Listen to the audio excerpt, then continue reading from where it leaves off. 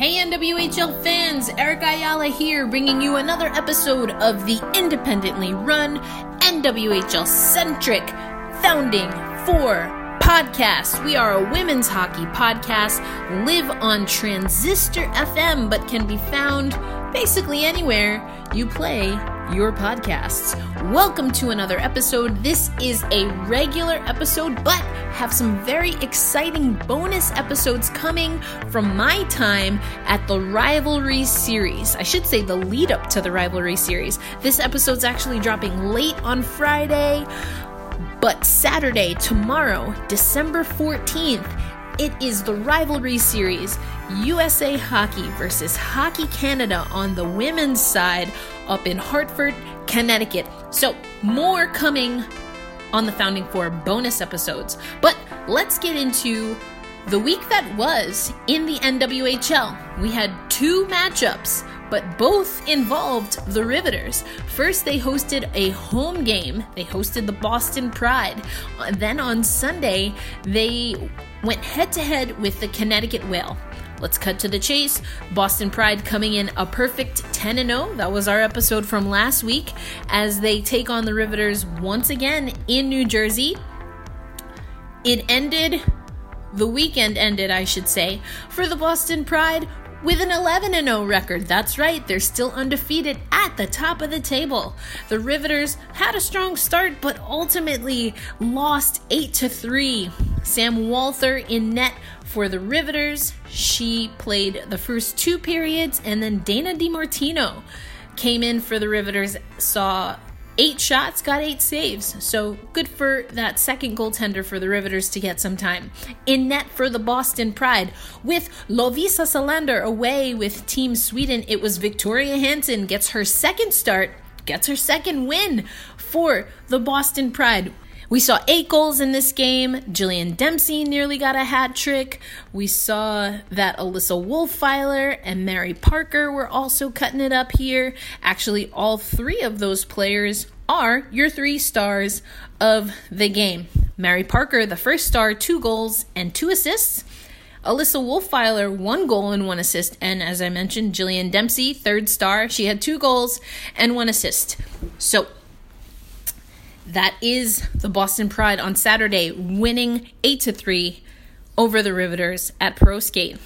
Boston Pride heads back to Boston, and they actually have this weekend off, but the Riveters went up to the Connecticut Whale, and they were able to get that win against the Whale. So that means that the Whale, unfortunately, have their streak continue. It's the exact opposite, unfortunately, of the Boston Pride.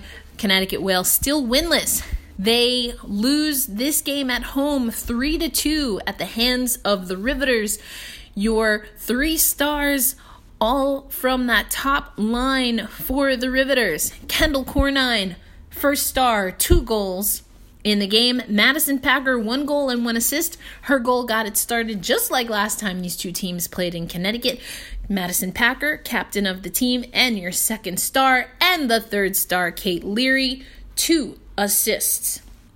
Actually was scoreless in the first period, and in this game, it was Sam Walther. So she got her bell rung on Saturday, but she starts in net for the Riveters on Sunday.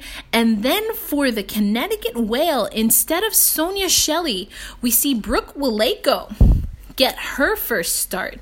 She saw 31 shots, made 28 saves for a .903 save percentage in her first NWHL action. Sam Walther, who would ultimately get the win for the Riveters, she saw 23 shots, was able to make 21 saves for a .913 save percentage. On Sunday, also a physical game, over 10 penalties. I think it was 11 total for across both teams. But what we saw is that the Connecticut Whale got pretty banged up. I've always wanted the Whale this season to be a little bit more physical. Unfortunately, that did not bode well. We saw players like Shannon Doyle. She had an injury to her finger. We saw Kayla Mennigan went down for a little bit. And unfortunately, Jordan Brickner went down early in this game, did not return. Every other Connecticut Whale player that got a little bit banged up was able to return, including Shannon Doyle. But Jordan Brickner did not return. Spoke to someone from the Connecticut Whale staff after the game. Sounds like at minimum she's dealing with a concussion, and they were hoping to get more news after she was evaluated on Sunday. So wishing the best for Jordan Brickner and all of the other Whale players that got banged up on Sunday, but the Connecticut Whale will not be in action this upcoming weekend. Before we get to what we'll see this weekend starting tomorrow, let's hear from Ivo Mosak. He is the head coach of the Riveters. This is his first NWHL season. He talks about the split and we'll use my conversation with Ivo to actually transition into what we can expect from this weekend. So here we go, my conversation with Ivo Mosak. So I wanted to talk to you about just overall thoughts about splitting this weekend. It was a tough game at home, and then you come here and you get the win against the Whale after they were able to get that equalizer. It's it's a win. It was the game yesterday. I think we had a really good start into that game yesterday. First period, I think it was one of our better offensive games, and then second period happened, right? So we just made some unfortunate defensive mistakes, and against a team like Boston, it's so hard, to trail, and always keep coming back. But yesterday, we did have the ability, to score goals and play a good game with them, but unfortunately, kind of stuff happened. Today, I think, again, we started off really well. I believe that if we did get on a board in the first period, we did get some goals in that first period, that could have been a different game. So it was a little bit of a tug of war for a little longer than we expected. And but again, it's a win, so that's what matters. That's what counts. Yeah, and I think, if I'm reading between the lines a little, I said on the broadcast that last time you played the Whale, I don't think either team really played up to their potential. I think you definitely did a better job of that. But even talking to Kira in the intermission, I think regardless of the opponent, there's still things that it seems like this Riveters team knows that they're capable of that hasn't quite become second nature and become muscle memory yet. What's your take on what some of those things might be and how refining some of that will help you toward the latter part of the season?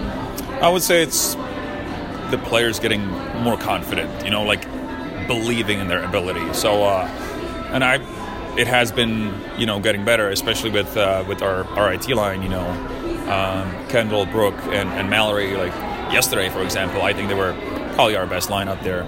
Today, Kendall scored 2 big goals again. So, it's more about that confidence, and just kind of getting used to each other. But listen, it's only so much we can do, with 2 practices a week, and especially with our month-long break, with no games. But we're getting there. It's a work in progress, but we're getting there. We're the players kind of gel together, so we're on the right track, I would say. For sure. And I mean, the last time we spoke, I remember just being very impressed about how high intensity the practice is for the Riveters, that you are instructing, how high intensity they are. It does seem, just because of the nature of the league, and it's, as you mentioned, short times that you get them throughout the week, that there might also have to be some coaching and development that you and your staff do just around the mental part of the game. And I'm just curious, you and the rest of the staff, what your approach is to that, as talking to a goalie like Sam Walther, who,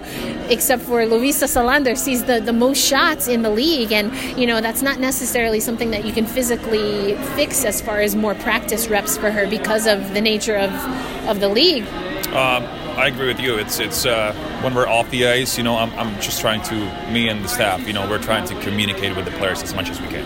It's sure we can get things done on the ice during practice, but it's also that mental part of it. Especially with Sam. She's a goalie.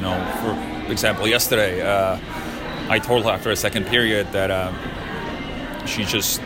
Not that but we just didn't play well in the second period. I didn't want her to suffer in there, for 20 more minutes. And it was a good opportunity for Dana, to get in there, see some ice time. And I think she did really well. She did her job, and I told her that. And at the same time, I told I told Sam after that game that she's going to bounce back today, which I think she did, And like you said, she's been getting a lot of shots, a lot of action, and she's been out there for us, and she's been doing a great job. So communication, it's a big key of my coaching style, I would say, and the mentality of this team. Yeah, for sure. I'll get you out of here on this, Coach, but you'll hit the road again, and you'll see Minnesota. You split that series. It was basically night and day, and Moose was able to get that OT winner. But are there ways that you think this team has been able to grow and develop that maybe will make this series with Minnesota a little bit different than we saw in the early part of this season? That's exactly what I told my players after this game today. I told them that we're going back to Minnesota. We all know what happened there last time when we were there. And but since then, we have done a lot of work. We have done a lot of work. We played Boston a bunch of times, which is a tough opponent, which I believe kind of prepared us, for that kind of game against Minnesota. So I'm expecting a different weekend than we had last time up there. And I believe the most important aspect in that the whole weekend will be just to have a good start in a game, in each one of the games. Just keep them off the board for as long as we can, being patient and just do our thing. Well, best of luck to you, Coach. Thank you. Always a pleasure. Thank you. We'll use my conversation with Ivo to actually transition into what we can expect from this weekend. So here we go, my conversation with Ivo Mosak. All right, thanks again to Coach Ivo for talking to me a little bit after Sunday's game. As you can tell, lots of things that the Riveters still want to work on. But I really enjoyed talking to Ivo about how he and his staff approached the mental part of the game. We know there are some limitations to the NWHL season for a variety of reasons. So that does mean that the mental aspect of the game, especially for a player like Sam Walther, who has said she kind of wears her heart on her sleeve. We've had her on the podcast before. It's really important for coaches to, at minimum, be mindful of how their players approach the game mentally and be able to be supportive so that they can get best results, knowing that their players are likely not getting as many reps on the ice as they would like to. So, thanks to Coach Ivo, talks about the split, but as I said, to transition into the weekend, we saw the Riveters put up an 8 spot, or they allowed the Boston Pride to put up an 8 spot on Saturday. That's actually not the most amount of goals that Sam Walther has faced and that the Riveters defense has allowed. That came in Minnesota. The Minnesota Whitecaps. The Minnesota Whitecaps put up a 9 spot on this Riveters team. That tells me the Riveters really got to work on defense. But we also saw that by Sunday, the Minnesota Whitecaps actually fell to the Riveters 4-3. Rebecca Moose Morris, one of the alternate captains for the Riveters this year, got that overtime goal to get the first win of the Riveters season. So, on the one hand, as you heard Coach Ivo say, there are definitely some things that they want to clean up, but they know that they're a different team than they were last time they were in Minnesota. They also have in their back pocket that on both sides, they know that this Minnesota team can run up the score, but they also know that they can hang with this Minnesota team.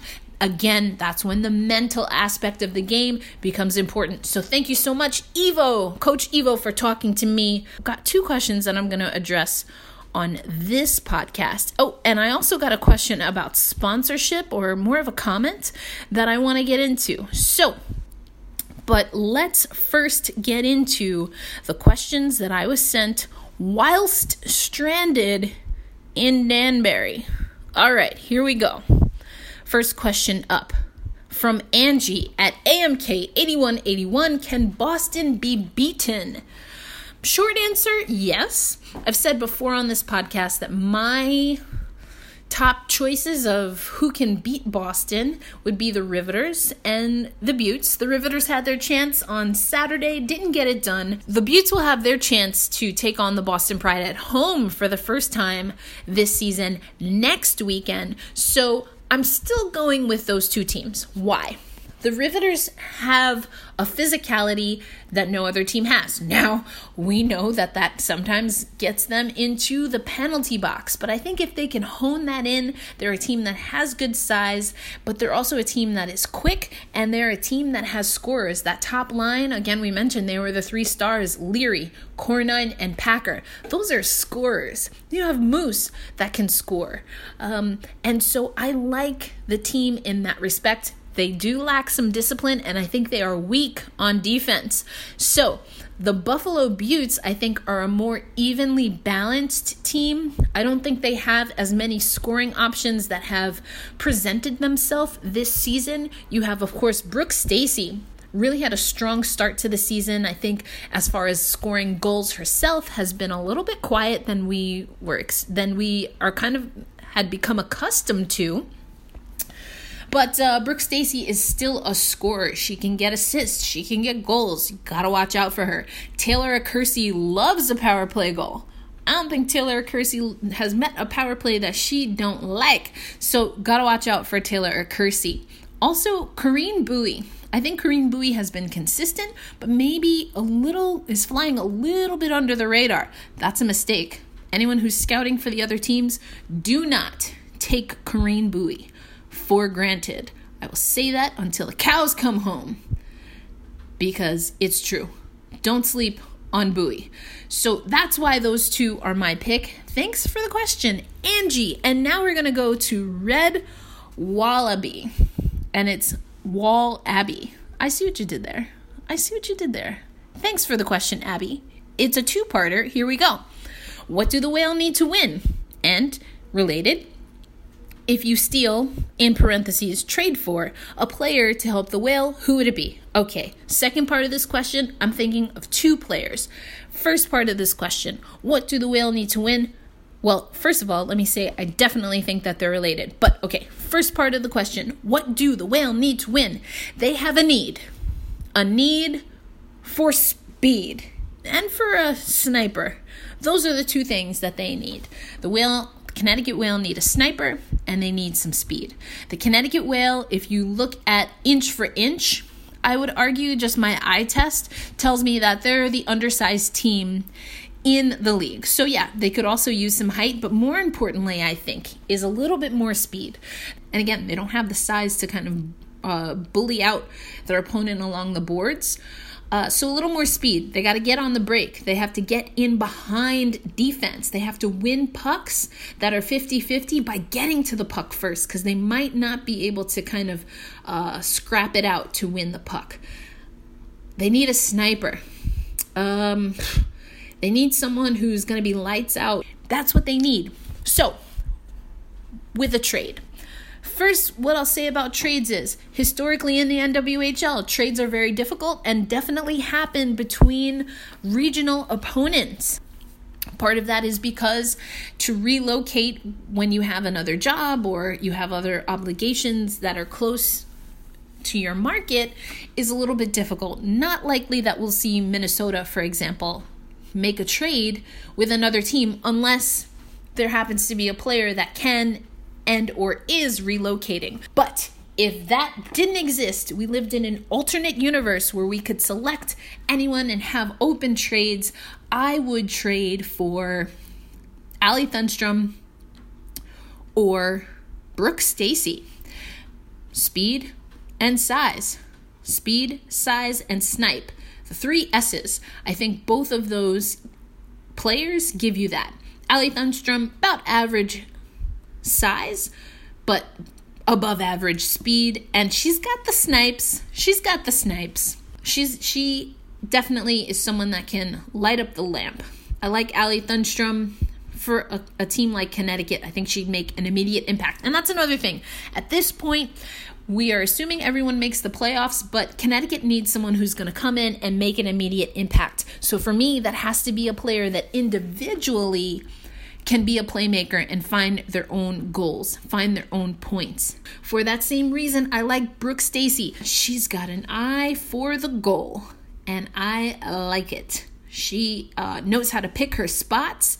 Brooke Stacy would be, again, another player, individual, has the talent, can be a playmaker, can find her own goals, but then you incorporate her or an Ally Thunstrom into a system and allow them to set up other players like a Casey Anderson, like a Kayla Menigan, like a Jane Morset. I like it. So that's what I have, Abby. That's what I have, Angie. Now, last week, I wasn't able to get to this question. It was a question/comment, and I got the comment after I had recorded. Matt at Shockwave 311 or 311. A little bit of a vent rant.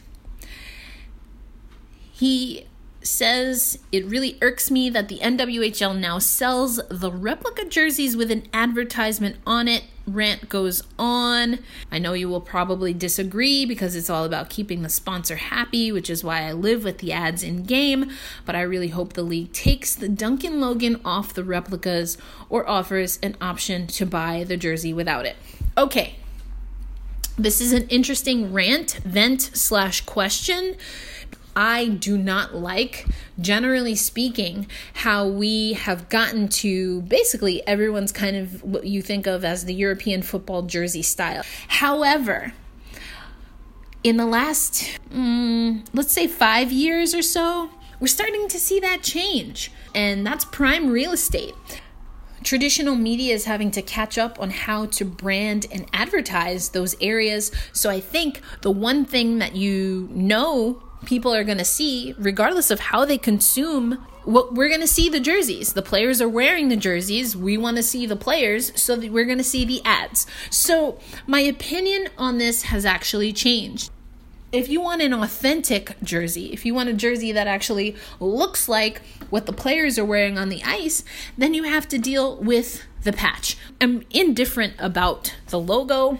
What I would like, though, and I'd even pay more for this, is for the jerseys to be more authentic in that we have the patches and not the sublimated numbers, not the sublimated nameplate, not even the sublimated Duncan patch. Maybe there should be an option to pay for extra for that. Okay, well, thank you, Abby. Thank you, Angie. Thank you, Matt, for your questions.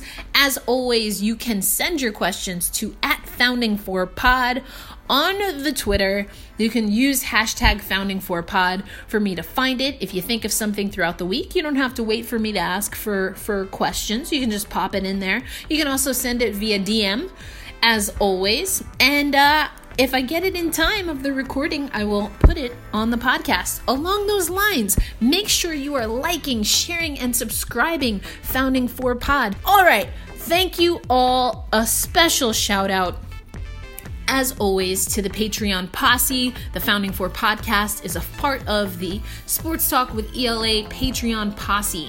Until next week, until the next bonus episode, this is Erica Ayala signing off. Bye!